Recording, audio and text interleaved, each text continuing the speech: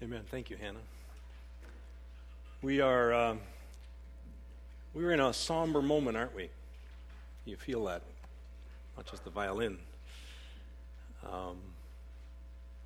Maybe it's the subject matter, speaking on marriage and divorce.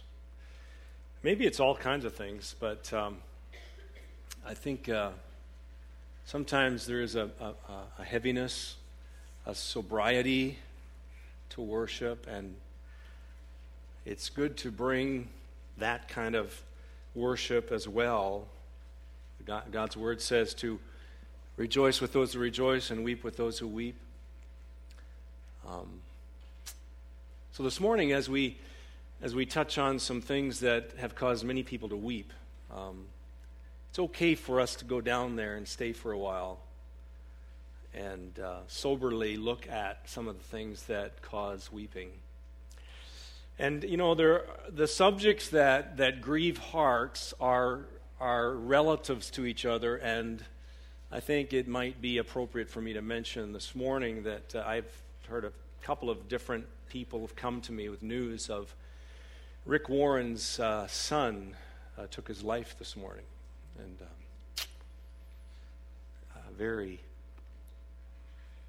very devastating thing. So, can't help but take that in, and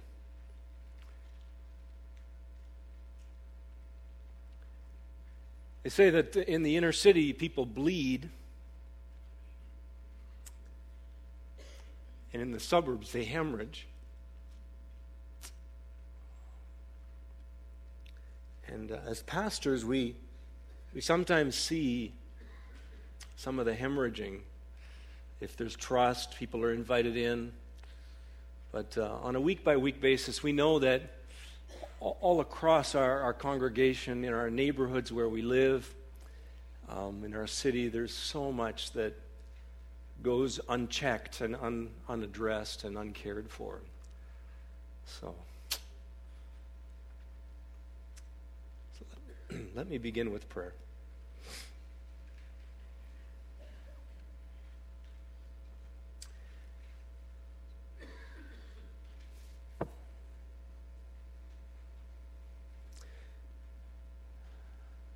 Father God, we just thank you for who you are, what the cross means. And we have just shared in a meal that reminds us of the oneness of your people and the oneness with Jesus. And we're going to be talking about the broken oneness of marriages that come in divorce, and the broken oneness of families that lose loved ones to death. And Lord, you're a God who is familiar with suffering. And so, God, we come to you with our brokenness, our hurt. And there's not one of us in this room, that is not broken, that is not hurting, that is not touched by the wounds of humanity and divorce and all kinds of things. And Father, we just come to you and we pray that as we sit under your word, Lord, that it might be both the double-edged sword, that the one edge that shows the incredible supremacy of your ways, the undivided and indissoluble relationship of marriage, the permanence thereof, but also, God, the other edge that is so very much the edge that cuts away sin and heals and brings that which is needed to the hurting. So, Lord, we acknowledge our need before you today, and we just pray you'd bless this time in your word. We pray in Jesus' name. Amen. So as we continue in our Gospel of Mark study, Mark, as we have been noticing, is very careful to tell us where they are. And as we look in Mark chapter 10, we notice that in verse 1, Mark clarifies that he's in Judea across the Jordan. And as soon as we hear those words, it should make us think of someone that's very important to Jesus. We should think of John the Baptist, shouldn't we? Because that's where John the Baptist lived, that's where John the Baptist ministered and preached, and that's where he baptized. And of course, Mark has already gone into great detail in chapter 6 to describe how John left this earth. He left this earth without his head.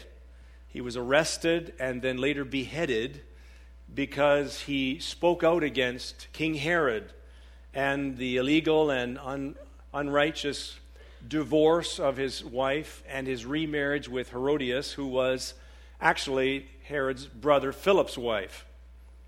And because of speaking out on that, John the Baptist ultimately was beheaded.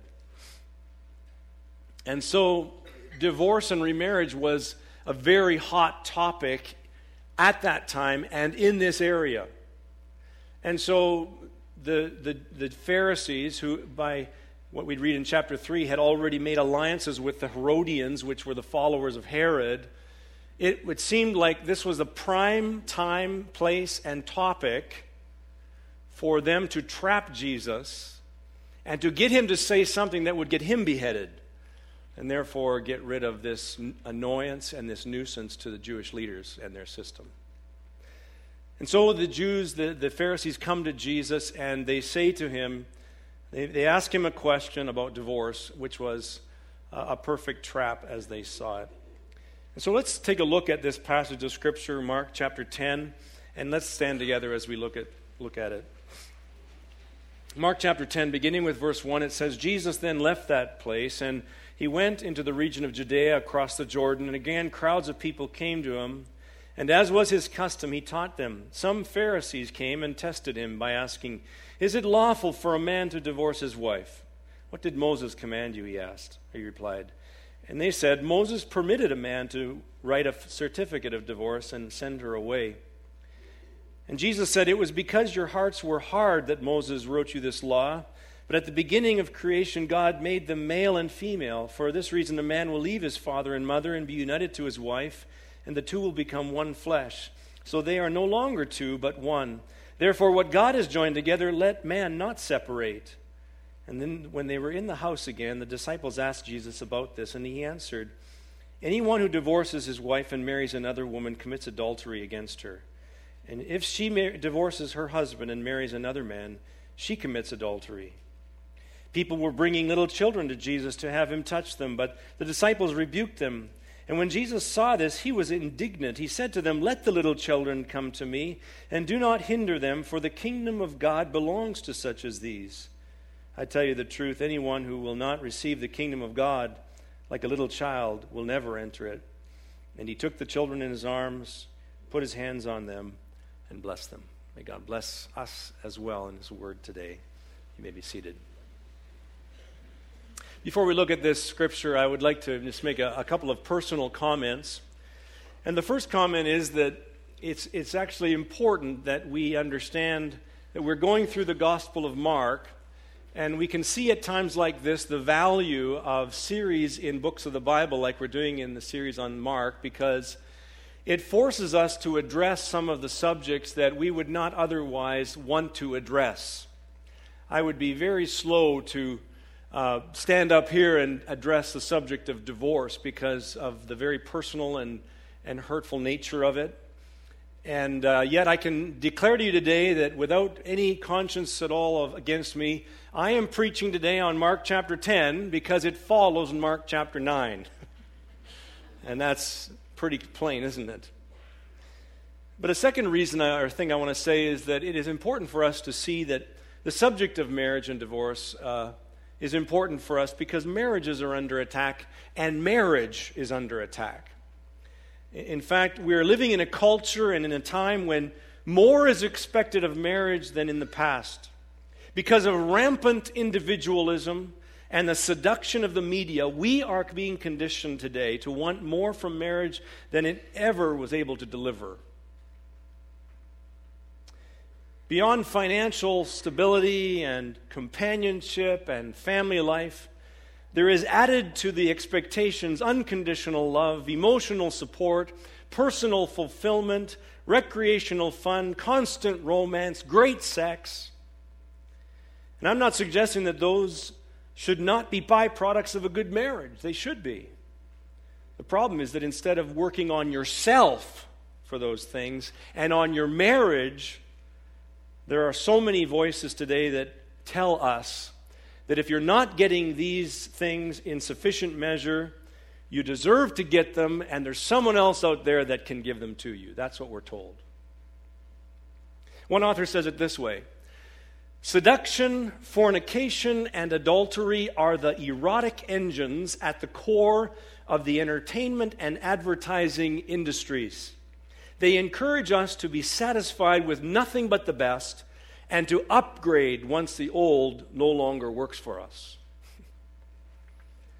Statistics Canada tells us that 43.1% of marriages will end in divorce. In the first year of marriage in Canada, there's less than one divorce for every 1,000 marriages. By the fourth year of marriage, that number goes up to 25.5. And then it's interesting that it declines every year. The rate of divorce declines after the fourth year in Canada.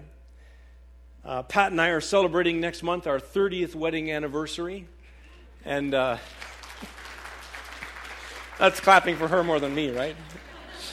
And yet in Canada, 37.7% of marriages will not make it that far. 37.7% of marriages will not make it that far. Our first year of marriage was our hardest year, by far. I'm not sure why, but we tell premarital couples we're counseling always that our first year was our hardest year. I was so glad in our first house that we lived in Eagle River near Dryden, Ontario, that we had at least 2 bedrooms because the other one got some use. And even though we were very aware of the scripture passage that says, do not let the sun go down on your anger, the bedroom got use, and many times at past midnight there would be pitter-patter steps from the one bedroom to the other to try and resolve the matter before the sun was already down, but before we went to sleep anyway. Marriage is not easy, friends. Marriage is not easy. I'll be referring to a book by John Piper. I've got one here. He wrote a book called This Momentary Marriage, and he tried to write the book at the 20th anniversary of his wedding. He tried to write it at the 30th, and finally by the 40th wedding anniversary, he said, I'm just going to write this thing because we're never going to get it right. You see, the point is that every marriage struggles. There's not a perfect marriage. And so we come to this as wounded people, broken. I'm so glad we still have 2 bedrooms at least in the house, but now we don't need them for the same reasons we use them for things like snoring and restless leg syndrome or something else like that. I don't know. Too much information, right? You might be surprised to know that since 2008, Statistics Canada stopped tracking and recording marriage and divorce rates. Since 2008. You can't find them anymore. And that's because, one was because of budget cuts. The other reason they give is because the nature of marriage relationship has changed. There are many more common law relationships now. And so why keep tracking this thing? Because demographically it's just changing so much. In 2008, there were over 70,000 divorces in Canada. I don't have a Canadian statistics, but the Barna Group did a study in the United States, and they found out that the divorce rate among evangelical professing Christians is just 1 percentile lower than the general population. Okay, so this isn't something that's sort of out there, friends. This is something that we as a Christian family need to look at and address, because it's here. We've seen the enemy, and it is us, you see. That's the idea. So when we think about divorce, what is the scripture that, of course, naturally comes to mind? Everybody thinks about Malachi chapter 2:16, whether they can quote it or not. It's, I hate divorce, God says.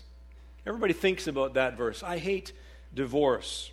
That's just amazing. Here's the one thing that God and all divorcees agree on. Right? They all hate it. Wouldn't you say that's agree? In fact, anybody that has ever had anything to do with divorce agrees with God in this matter. They hate divorce. And the reason that we hate divorce is because of what it does to people. Probably everybody in this room has seen the effects, whether close up or far away, of what divorce does to people. That's one of the reasons why God hates divorce. God hates divorce because of what it does to people. See, how can hate and love not be themes that are always hand in hand? They have to be hand in hand. The reason is because God loves us. He has to hate what will come against us. When I was in seminary, I had a professor who said that in prison ministry, hate, the worst kind of hate, is love turned angry. Hate and love are very close alliances. How can God not hate the very thing that is hindering his people that he loves? Hate and love. And so God, when he speaks in the Bible, when God speaks about the severity and the permanence of marriage and the marriage union, he is not doing so because he wants to restrict our joy, but because he wants to maximize our joy. He's not trying to limit life. He's trying to make life more liberating for us. But see, in our narrow and short-sighted vision, we don't see why God says what he says. Now, there's something else I want to say about Malachi 2:16 before we get into the Mark text. And I want to tell you what it does not say. Malachi 2:16 says that God hates divorce. It does not say that he hates divorcees. Some of you need to hear that today.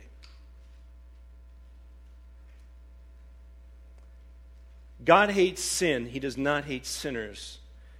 Good thing for all of us. It's because God loves sinners, like we all are, that he hates our sin. Friends, we need to do way more in the church. We need to do way more in the church at being a place of healing and safety for those who are wounded by marriage breakups and divorce. It means being proactive, and it means being reactive. Guardrails at the top of a cliff are good. Guardrails at the top of the cliff are better than the ambulance service at the bottom of the cliff. But we should not ignore the wounded at the bottom. Some are there perhaps because they've been careless and foolish, granted. Some are there because they're more victims than others are victims. But just as an ambulance service does not give care based on their assessment of guilt, so we should not show love and care for the divorced based on our assessment of their guilt.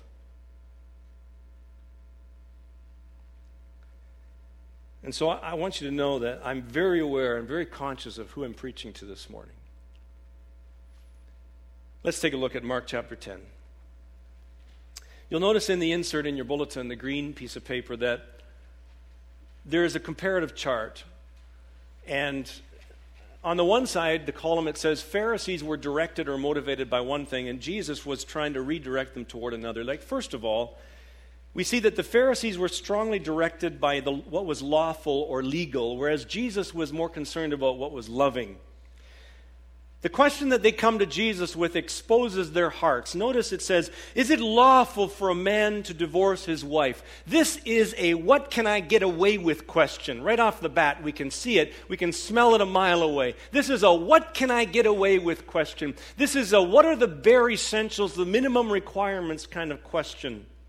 Too many people ask the question, is it legal, instead of asking, is it right? You see, just because I can do something does not mean that I should do it. We can do things with our legal rights and ignore God's ideal. That's what the Pharisees were caught up in. And they approached it this way because they were the leading advocates of the any cause, easy divorce system in New Testament times. In biblical times, divorce was an action taken by a man to dismiss his wife. Wives had very little recourse in a court of law. A man was only required to give her a sum of money, in Hebrew called a ketubah, and that was not much to live on for her.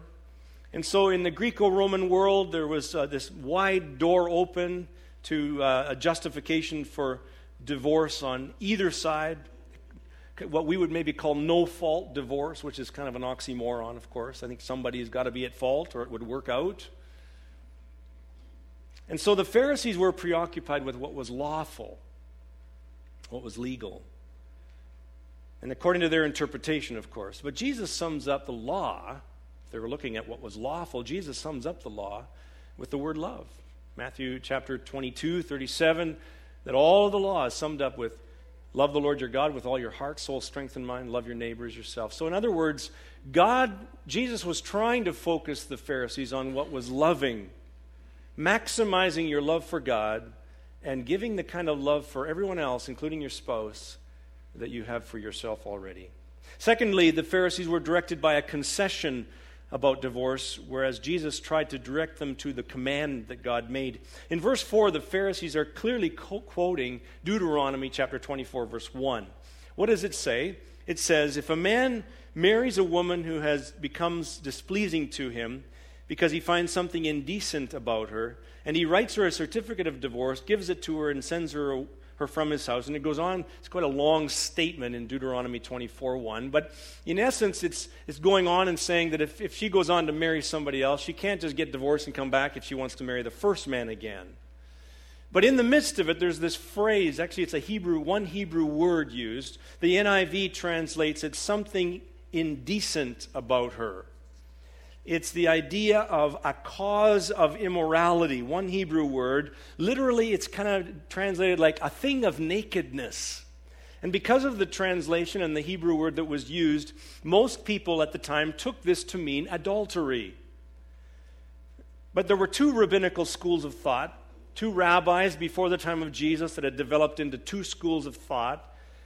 And the stricter school, called Shammai, held that this was the only basis for divorce, adultery. The only justifiable cause for divorce was marital unfaithfulness. The other school of Hillel was more liberal, and they focused on the choice of words that Moses used. In other words, they thought, well, if he wanted the divorce to be only justifiable because of adultery, why didn't he just use the word adultery or immorality instead of this other word that had to do with the cause of immorality, this thing of nakedness?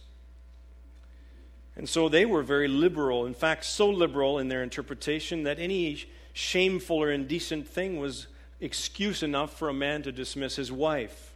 Taking down her hair in public, talking to other men, speaking badly about her mother-in-law, and the list goes on of documented examples. And so, interestingly enough, that in the time of Jesus, in most issues such as the Sabbath, Jesus actually leaned toward the school of Hillel, the more liberal school.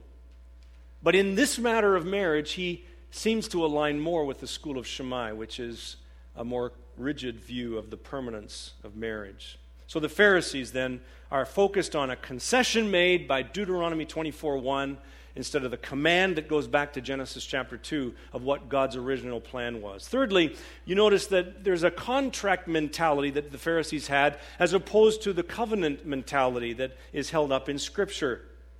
And this is coming out in things like they talked about a written certificate of divorce, a marital pink slip, as it were, that a man could annul his marriage with. But Jesus instead points to the permanence of marriage, going back to Genesis chapter 2. He talks about this deeply founded mystical union that a man and a woman have that cannot be fully described, and how that represents the union of God with His people, Jesus Christ and the church. What God has joined together cannot be undone by the act of human will or some kind of a written certificate.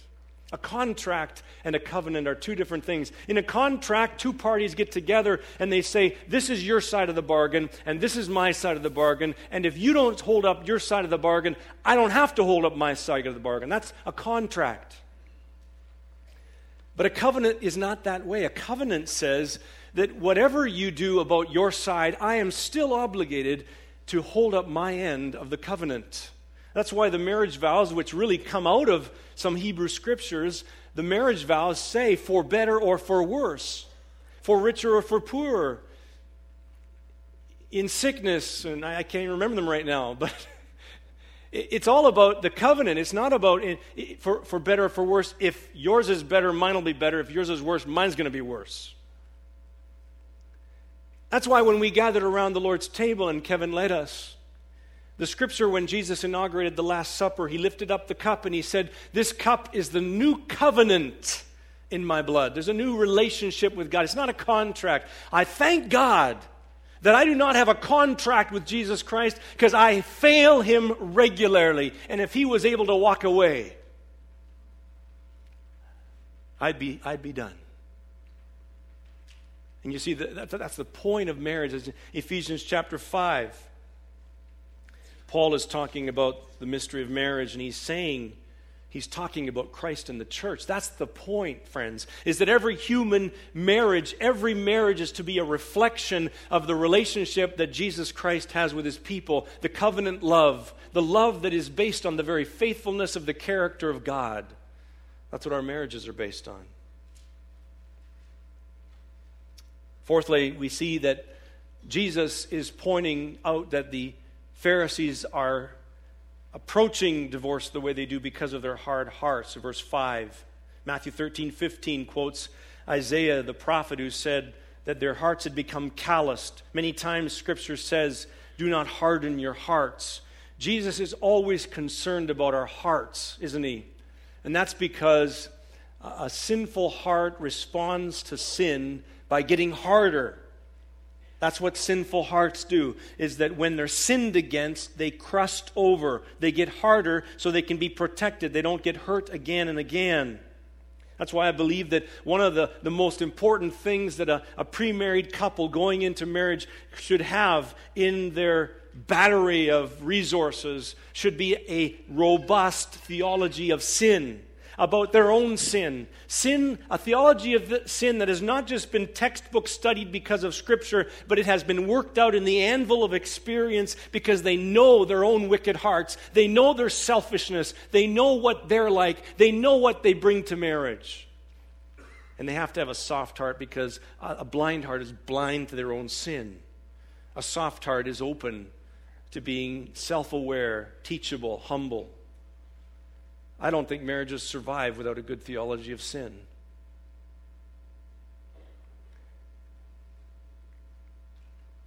The problem with so much marital strife in the world today is that by the time a married couple goes to a pastor or a counselor or a therapist, their hearts are already so hard that they're not really able to be salvaged. I remember in another church, former church that I pastored, a couple that was going through incredible marital strife, 4 children, and they came to me, and they came to the whole board. I involved the whole board of the church in trying to save this marriage. I remember the women would go off with the woman, and the men would go off with the men, and we'd come together, we'd be praying over them, we'd be doing everything we could, helping the children. In the end, they separated, they divorced. And they blamed the board.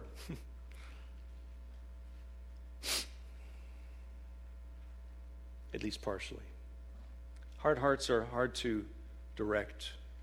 Jesus says this is because of the hardness of your heart. A broken and contrite heart God never despises. That's what he's looking for in all of us. Then there's the rights and the responsibilities. The Pharisees are concerned about all their rights because of what God permitted according to their interpretation of Deuteronomy 24. And a parallel passage to this in Matthew's Gospel, chapter 19, in verses 10 to 12 of Mark 10, we see that there's no exception clause, but in Matthew 19, we see that there's an exception clause except for marital unfaithfulness, Jesus says. Same thing is found in Matthew 5:32, except for marital unfaithfulness. And we can't begin to address all the scriptures that are talking about divorce. That's not my point this morning. I raised this Matthew 19 section only to raise the matter that in the very same incident that this is talking about, Matthew's gospel does state, except for marital unfaithfulness, which seems to be that some people hold as a right if their spouse is unfaithful. You have the right to divorce. But in any passage of Scripture, 1 Corinthians 7 or others in the Old Testament, Exodus 21, there's passages that talk about maybe allowable divorce. I'm not going to go into that right now, but the point is that God never recommends it. the ideal is always for forgiveness and reconciliation. The reflection of covenant love says that, yes, you were unfaithful, but I can forgive because Christ has forgiven me of so much. The waters of divorce are so messy and muddy and murky, and we'll never know the whole story whenever somebody comes to us. You can have a soft heart and do all your responsibilities well, and your spouse will still divorce you. You can't, there's no guarantees. That's why I don't believe that a church should have a policy on this, that every individual matter needs to be concerned with it individually, because Pharisees in us all will bend the rules of some church to fit our own circumstances, or we'll escape and find somewhere else where we can fit in. It doesn't help people heal. And so, too often, scriptures on divorce are used by one group as a hammer to beat up the wounded, or as another group as loopholes to look for ways out. The responsibilities that Jesus points to in Mark chapter 10 are rooted in the origin of created intent in marriage. It goes back to Genesis chapter 2. A man will leave his father and mother and cleave to his wife, and the two will become one flesh. The leaving is an essential responsibility. There are many marriages that go to divorce because somebody in that marriage didn't know how to leave the former family. That mom and dad are still speaking into that way too much. Another responsibility is to cleave. That word in Hebrew actually is a preposition along with the word to glue or stick to and bond with something. It is such a tight word. If I was to demonstrate it, I'd have to have one of you come up here and I would squeeze you till your eyes popped out. Cleaving is a strong word. The reason it's so strong is because it is the responsibility of the married partners to do so.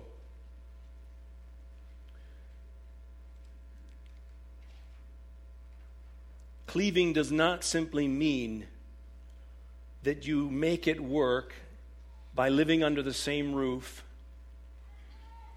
and keeping all your pain inside. Cleaving means you press into the very person that you want to run away from. Cleaving means you get tighter when problems get worse. Cleaving means that you make it work. Cleaving means that you take the courage to press into the very thing that you want to run away from. That's cleaving. This is why divorce is so contrary to God's ways, because the new family that's formed by a marriage union is meant to be so tight that no other enemy can get between it. No other enemy can penetrate. But you see, in divorce, the one that you are cleaving becomes the enemy. That's why it's so contrary to God's ways. The one that you're cleaving to becomes the enemy. It's like the rabbit who escapes the trap by gnawing one of his legs off. Yes, you can be free, but at what expense? That's what divorce does. You can have your freedom, but at what expense?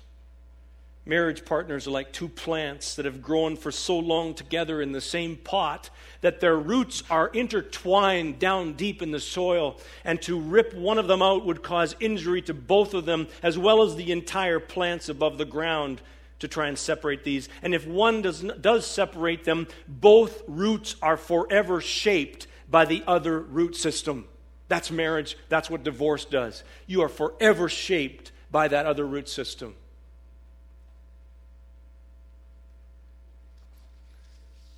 What God has joined together should never be torn apart. Sixthly, in our list, you'll notice that the Pharisees are focused on their assumed liberties from divorce, and Jesus points them to the consequences of divorce. He holds up the other reality. In Mark chapter 10, you'll notice that verse 10 says that the disciples have another private time with Jesus, where Jesus goes into a deeper discussion about these things that are not in front of the testy Pharisees. And the conversation is much longer than perhaps what is in this text, but clearly Jesus says that anyone who divorces and remarries commits adultery. And as I said earlier, Matthew's account says, except for marital unfaithfulness. I don't have time to talk about it today, but if you wanted to look up David Instone Brewer, he has a treatment of this whole matter that explains that Jesus is not condemning divorce for any cause, for there were some causes for divorce, or at least reasons that allowed divorce. Rather, Jesus is condemning this newly invented Pharisaical any cause for divorce approach that they were using for Deuteronomy 24:1 to do. And so Jesus is responding to their interpretation of that passage on divorce. And then finally, I want to mention the self-interest versus the oneness in marriage and the children. I don't think it's coincidental in this passage at all that there's a sandwiched section before the section on divorce and after the section on divorce. People are bringing children to Jesus, and Jesus is saying, let them come, don't hinder them. And I wonder if even this occurred at the very moment of this argument on divorce. And so when Jesus says, don't let anything hinder them from coming to me, I wonder if he is not implicating that one of the things that hinders children so very much is when marriages fall apart. I have talked to many people who are adult children whose parents separate and divorce while they're adults, and they still go through such woundedness and hurt.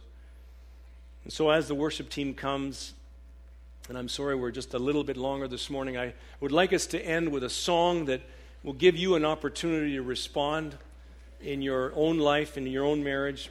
But I want to say that as they come, that there are books available. There's dozens of books on marriage in our church library. There's books that we have to recommend as pastors. There's DVD series and things like that you could take home and look at as a couple. And as I said, please, Kevin and Linnell, Pat and I are available.